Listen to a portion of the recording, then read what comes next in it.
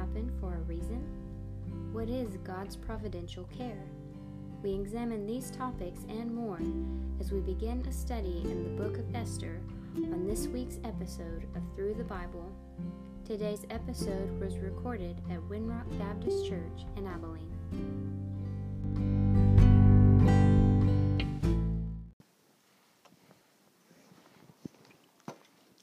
Okay, we're going to kind of do a little review this morning and see if we can't pick up at the beginning of the book of Esther, and for the sake of some continuity for the rest of the book, just kind of go over it a little bit and see if we can kind of get it to flow into the rest of it a little bit. I know we already went over it a little bit last week,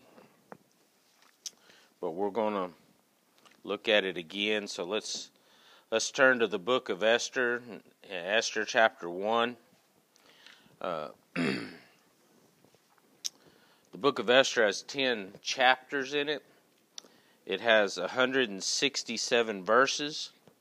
It has 5,633 words, which sounds like a lot, but it just basically would be considered a novella if you were going to write a book. So it's not what I would call heavy reading.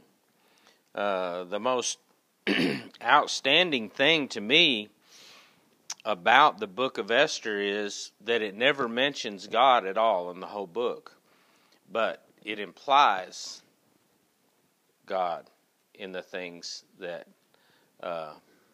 go on.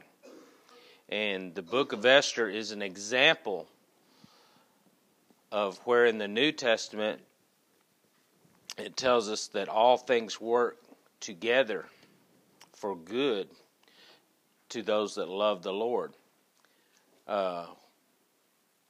There's other verses that say, that things can be meant for evil and God can mean it for good. God can take a bad situation and He can bless in the right areas and turn it into something positive. But that does not mean that God wants bad things to happen to His people. He doesn't. And the book of Esther, I think, is a great illustration of that.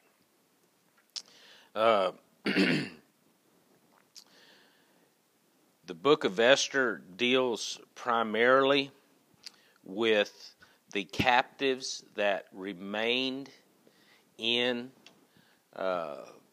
Persia after the king had allowed them to go back and begin to build the temple and to build the wall. Ezra and Nehemiah talk about the captives that went back to the promised land.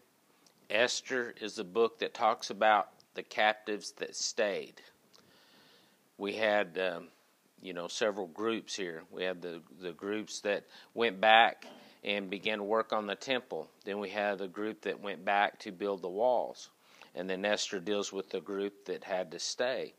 And what this is telling us and showing us is the providential care of God for His children throughout the whole world. No matter where those children might happen to be, God can providentially care for him. Our Christian forefathers understood a pretext for Christian living that seems to be completely lost upon the modern day Christian, especially the Christian that is termed the evangelical Christian. And that is the doctrine that we can illustrate vividly in the Bible that our forefathers called the providential care of God. And what that means is that God working by second cause. God, in other words, not directly. And there are some circumstances in the Bible where God worked directly, but after a period of time, God worked providentially, and that's how God works today. He works by second cause. God works by blessing or withdrawing blessings in particular places. For instance, a lot of us have had circumstances where we've been sick in our lives. We've had things that's happened to us. And if we weren't or hadn't been at a certain place at a certain time, that we would have probably died. And that was God providentially blessing His children and helping us. God didn't want us to have this problem, but providentially He provided a blessing for us that we'd be able to take care of that problem in some way. Bless you with a doctor that figured out something that 5 more doctors couldn't figure out. Bless you by being a certain place at a certain time. There's a couple different times in my life I had planned to be at one place and something prevented me or hindered me from being there, and as it turned out, it was a good thing I wasn't there. These are the providential blessings of God. And in Esther, we get to see, because we're getting to look at it from a third-person point of view, exactly how the intricate ways that God blessed His people. Now, during this period of time here, the king, and I'm going to call him Xerxes because that's easier for me to say than the Hebrew pronunciation, as the Greek pronunciation, but he was the king during this day and time. Now, if you study history, and I think it really helpful to gain a greater understanding of the Bible if we understand history a little bit.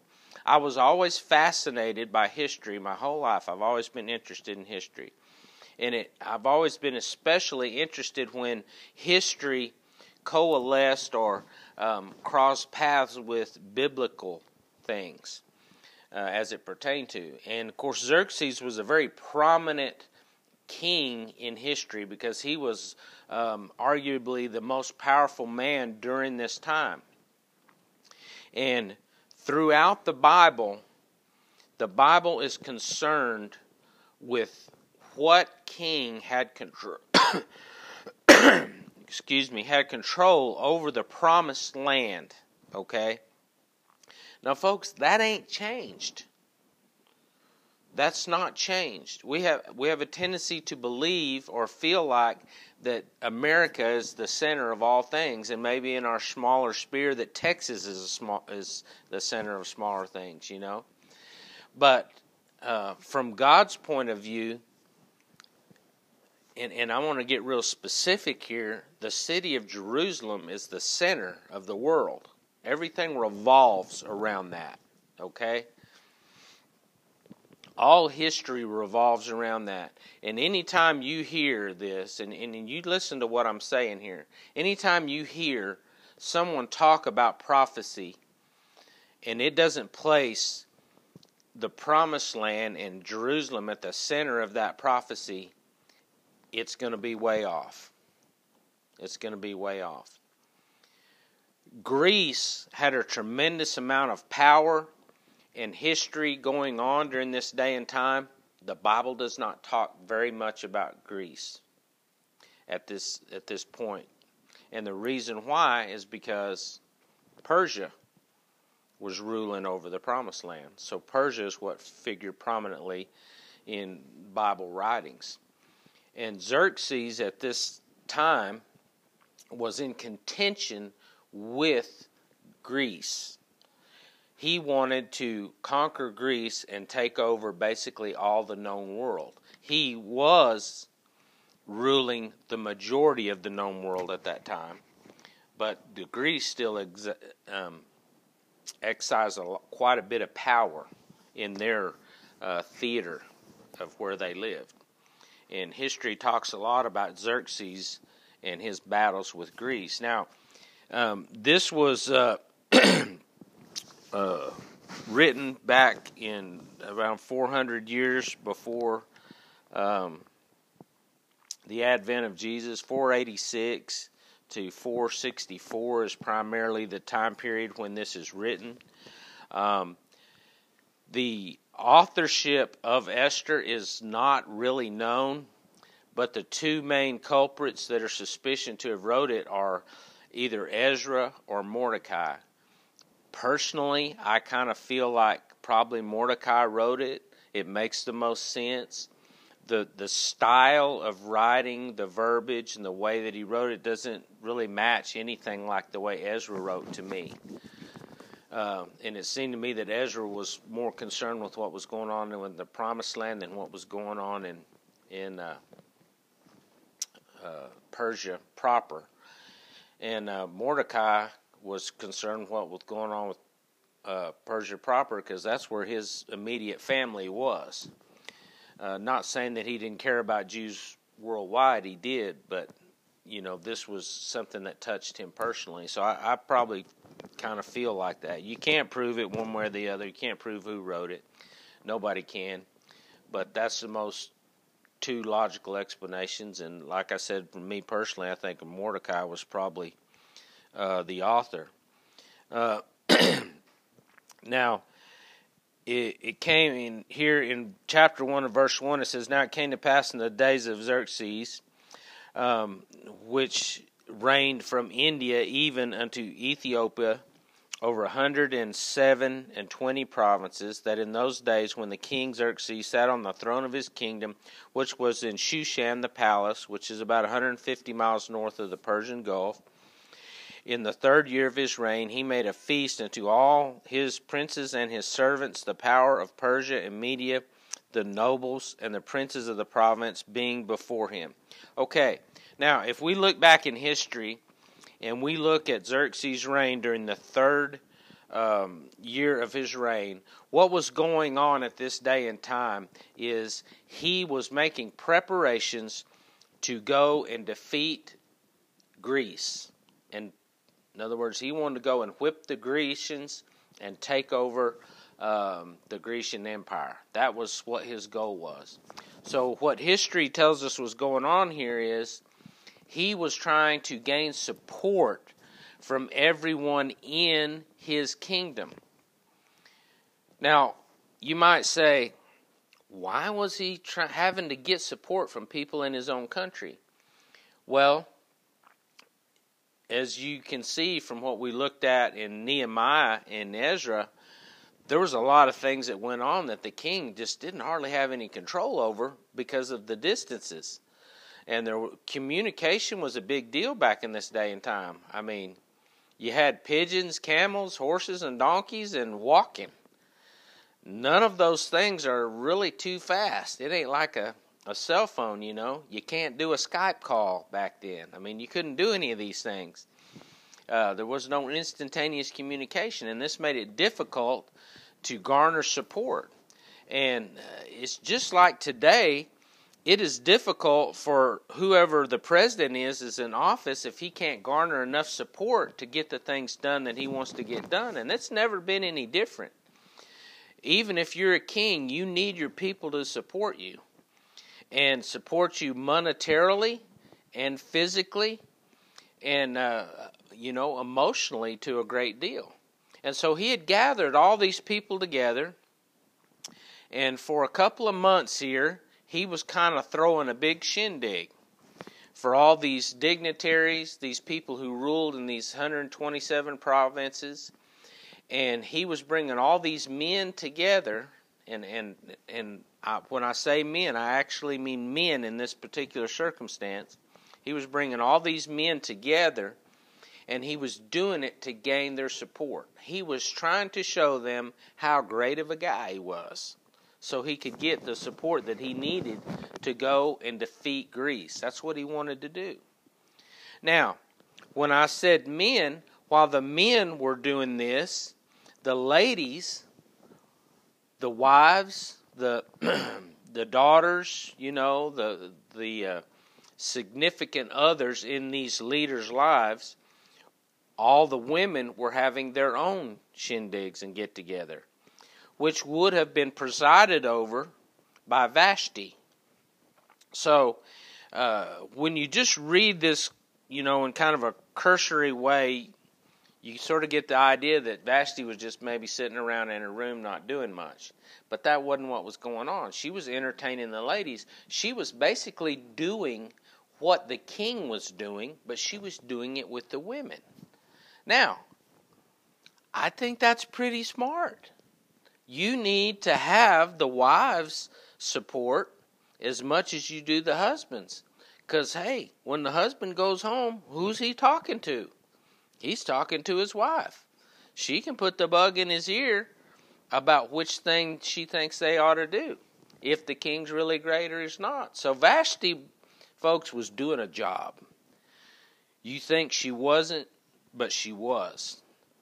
Now, you have to kind of look at history to see what was actually going on the political arena as to why he was doing this. This wasn't just like, hey, let's have a party because it's time to do it. That wasn't what it was. This was politically motivated. It ain't no different today. The same kind of things go on. I don't know how many men I've heard say that in Washington most deals are done at cocktail parties. They have parties continually. I mean, I heard a freshman congressman one time how it just blew his mind when he got elected and went to Washington. It wasn't anything like what he thought. He said it's just one party and get together after another, people trying to talk you into doing things. He said that's what it is. And he said you think it's just going to the Capitol and voting on stuff, but he said that's the last part of it. He said the deals aren't made there. And the same thing goes on here. If he wanted the support to do what he needed to do, he had to kind of smooth with the people a little bit. The people that were running things.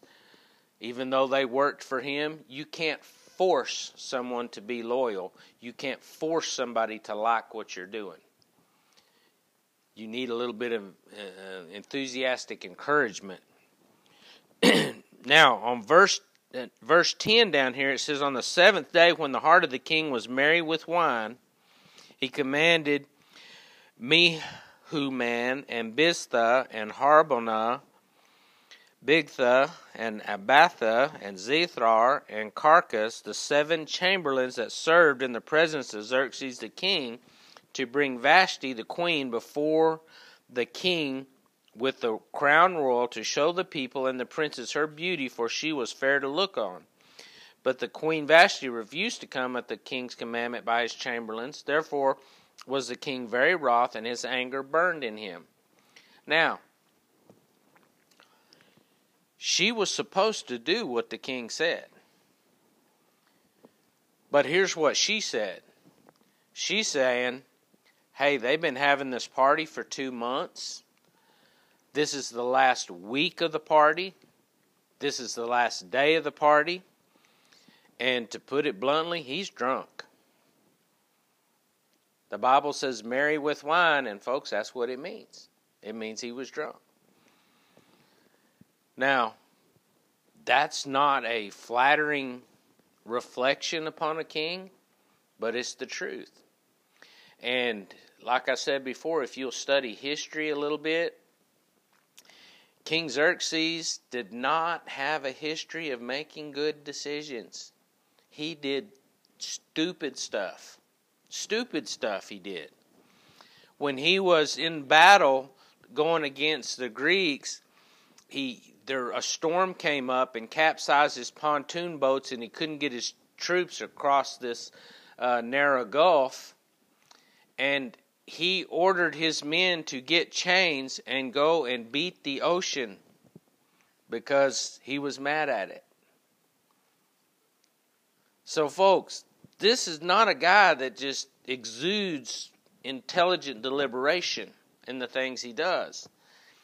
So, I mean, a lot of times, I've heard several sermons where the preacher preached, that Vashti was a bad wife because she didn't obey her husband.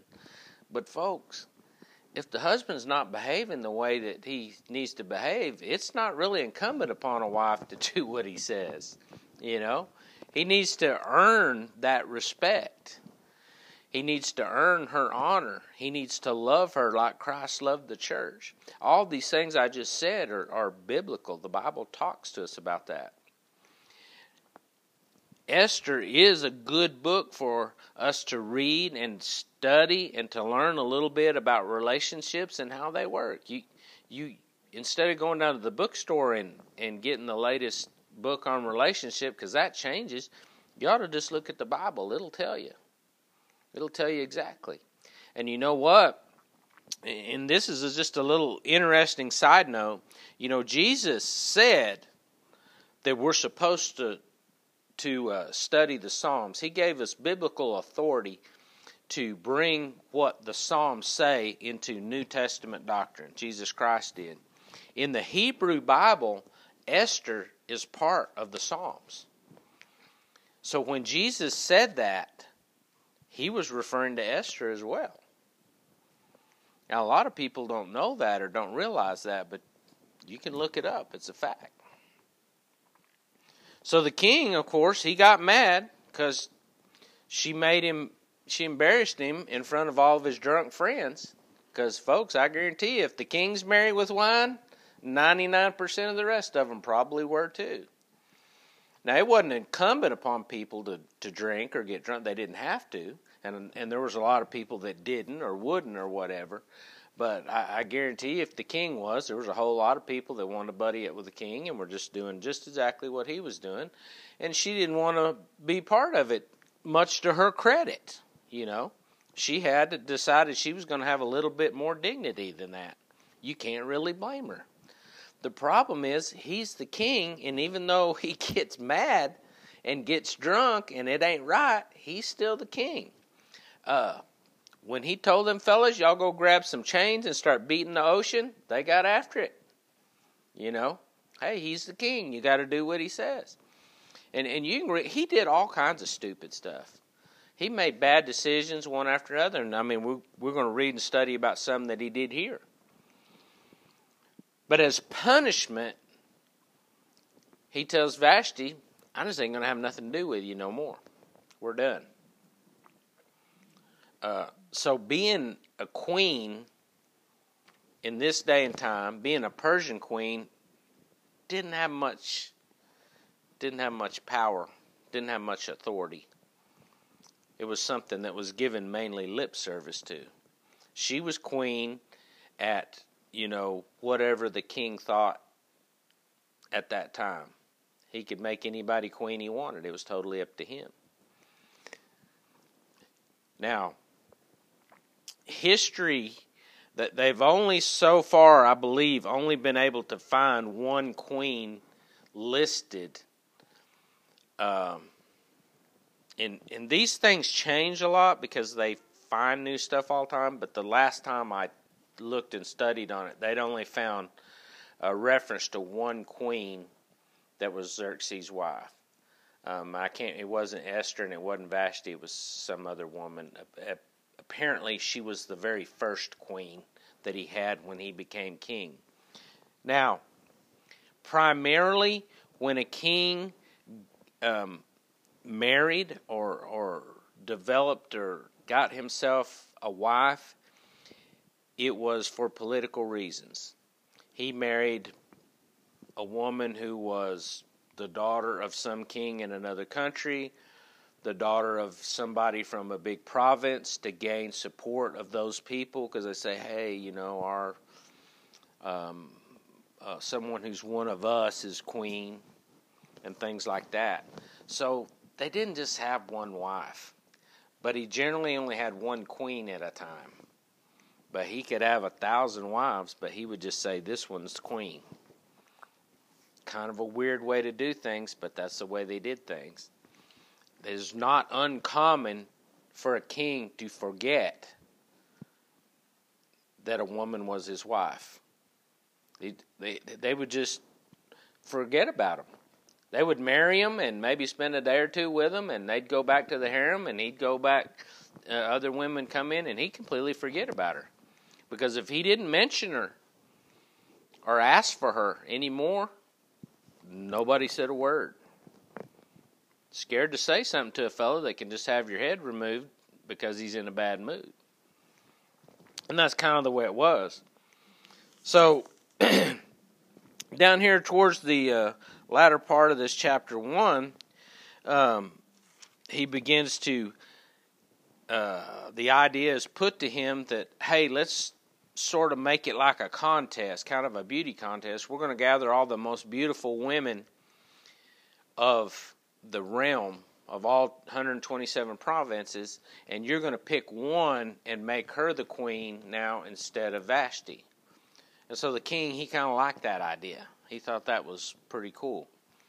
So this is what they did, and these girls were required to have 12 months of preparation before they could come in into the king. So when you read this, you sort of get the idea that these things happen pretty quickly, but actually a great deal of time passed between the beginning of the book of Esther and the end of the book of Esther. You know, years passed during that time. Because Esther, after this initial party, when he got mad at Vashti, and then he started the deal about picking the virgins and want them to be a queen, a great deal of time had passed because, like I said before, if you study and look at history, before he comes back, right after this party, he leaves and he goes himself to go and whip the Greeks. Now, if you've studied anything about that, it didn't work out so good for him. The Greeks decided that they were not going to be conquered, and he underestimated their tenacity. He thought that he would overwhelm them more with numbers. Now, he had more troops. He seemingly had better resources, but the Greeks were just horrible, terrible fighters, and I mean that in a good way, in that you did not want to go against them. You've probably heard there's a poem about it, and then there's a historical account written about when, during this time, King Xerxes attempted to go and whip the Spartans. And 300 Spartans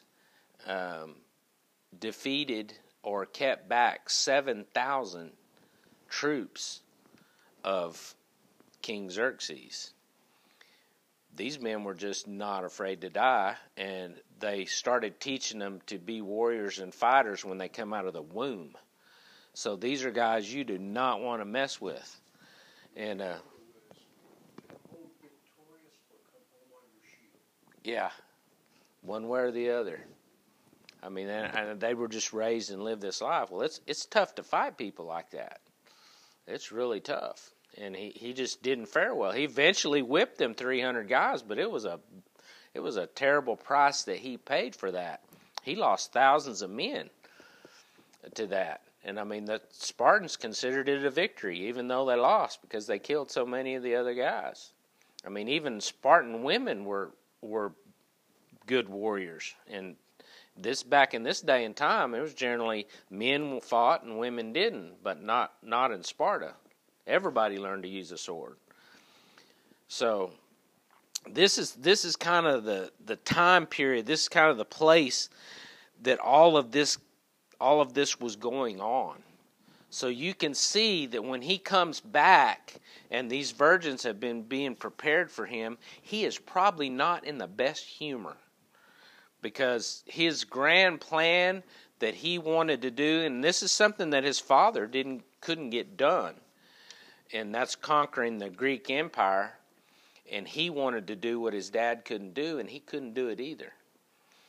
And he was not in a good mood, and that, you can, like I said, you can study and look at history, and it'll tell you that he did a whole bunch of other things because he was in a bad mood.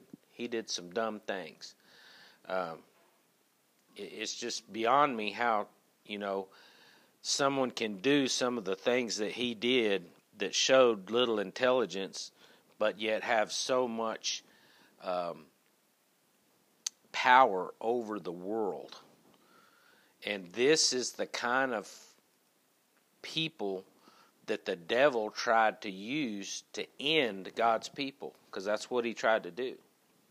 And he was kind of falling for it. So after all the deal happened with Esther, then here in chapter 2 we have that where Esther was made king. It says, after these things, when the wrath of King Xerxes was appeased, he remembered Vashti and what she had done and what was decreed against her.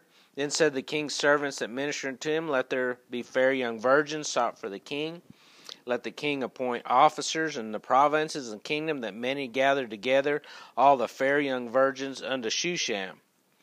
Now, so Esther, who was actually she was the cousin of Mordecai. She wasn't his daughter, but he looked after her because her parents were dead.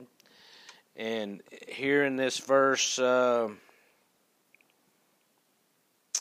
which one is it?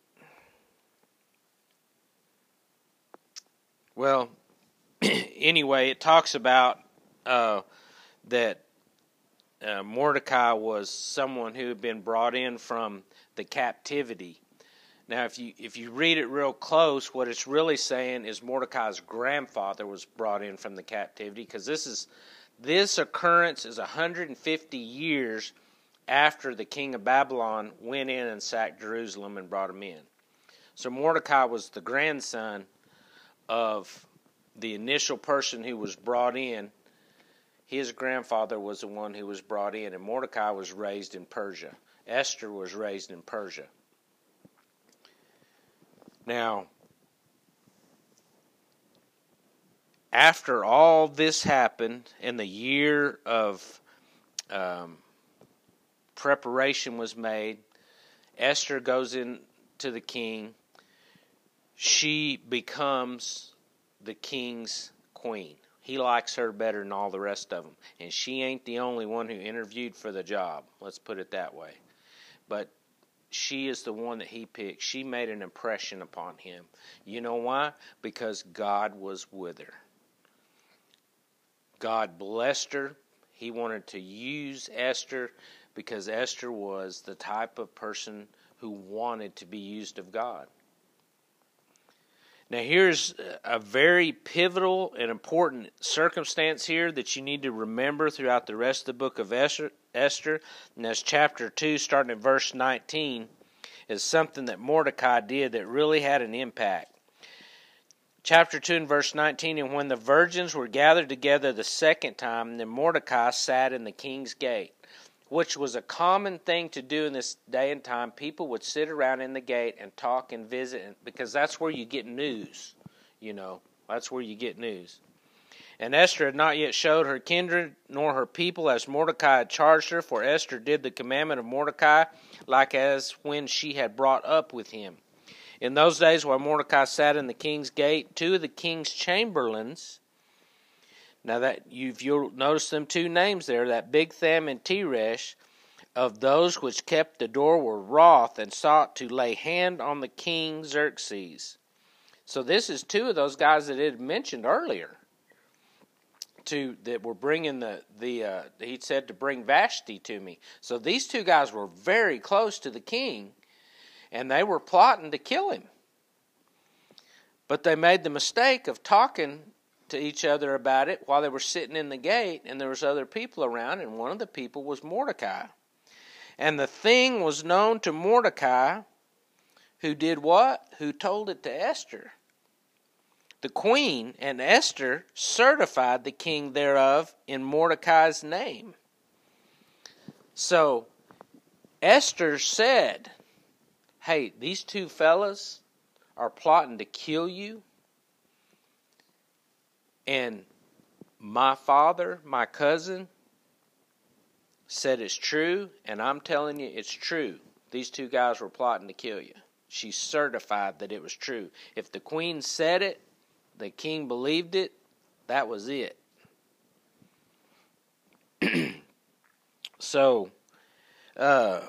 And when inquisition was made of the matter, it was found out, that in other words, they exposed the plot. Therefore they were both hanged on a tree, and it is written in the book of Chronicles before the king. So, Esther made a point to tell the king that Mordecai,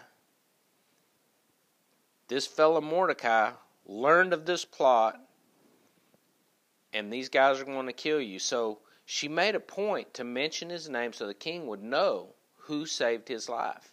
Now, the other thing you need to kind of get here is it was not common knowledge that Esther and Mordecai were related. That's obvious when you read throughout the text. It wasn't obvious to everyone involved that they were related. Otherwise, Haman wouldn't have done some of the stupid stuff he did if he would have realized it. He didn't know. You know, he winds up getting upset with Mordecai, but he doesn't realize that he's related to Esther. He doesn't realize it, or he wouldn't ever have done it, because I don't think he was that dumb. But this thing, what Mordecai did, this is going to solidify itself with King Xerxes later on. When the chips are down and it really counts, this is going to be an important thing that happened right here. Okay, we're going to quit right there. And then we'll pick up in the next section next time. I'm trying to just cover quite a bit and go over through it, so I can try to bring it all together without having to read a lot of verses, so that we can kind of get through some of the chapters a little bit. All right, any question or comment? Okay.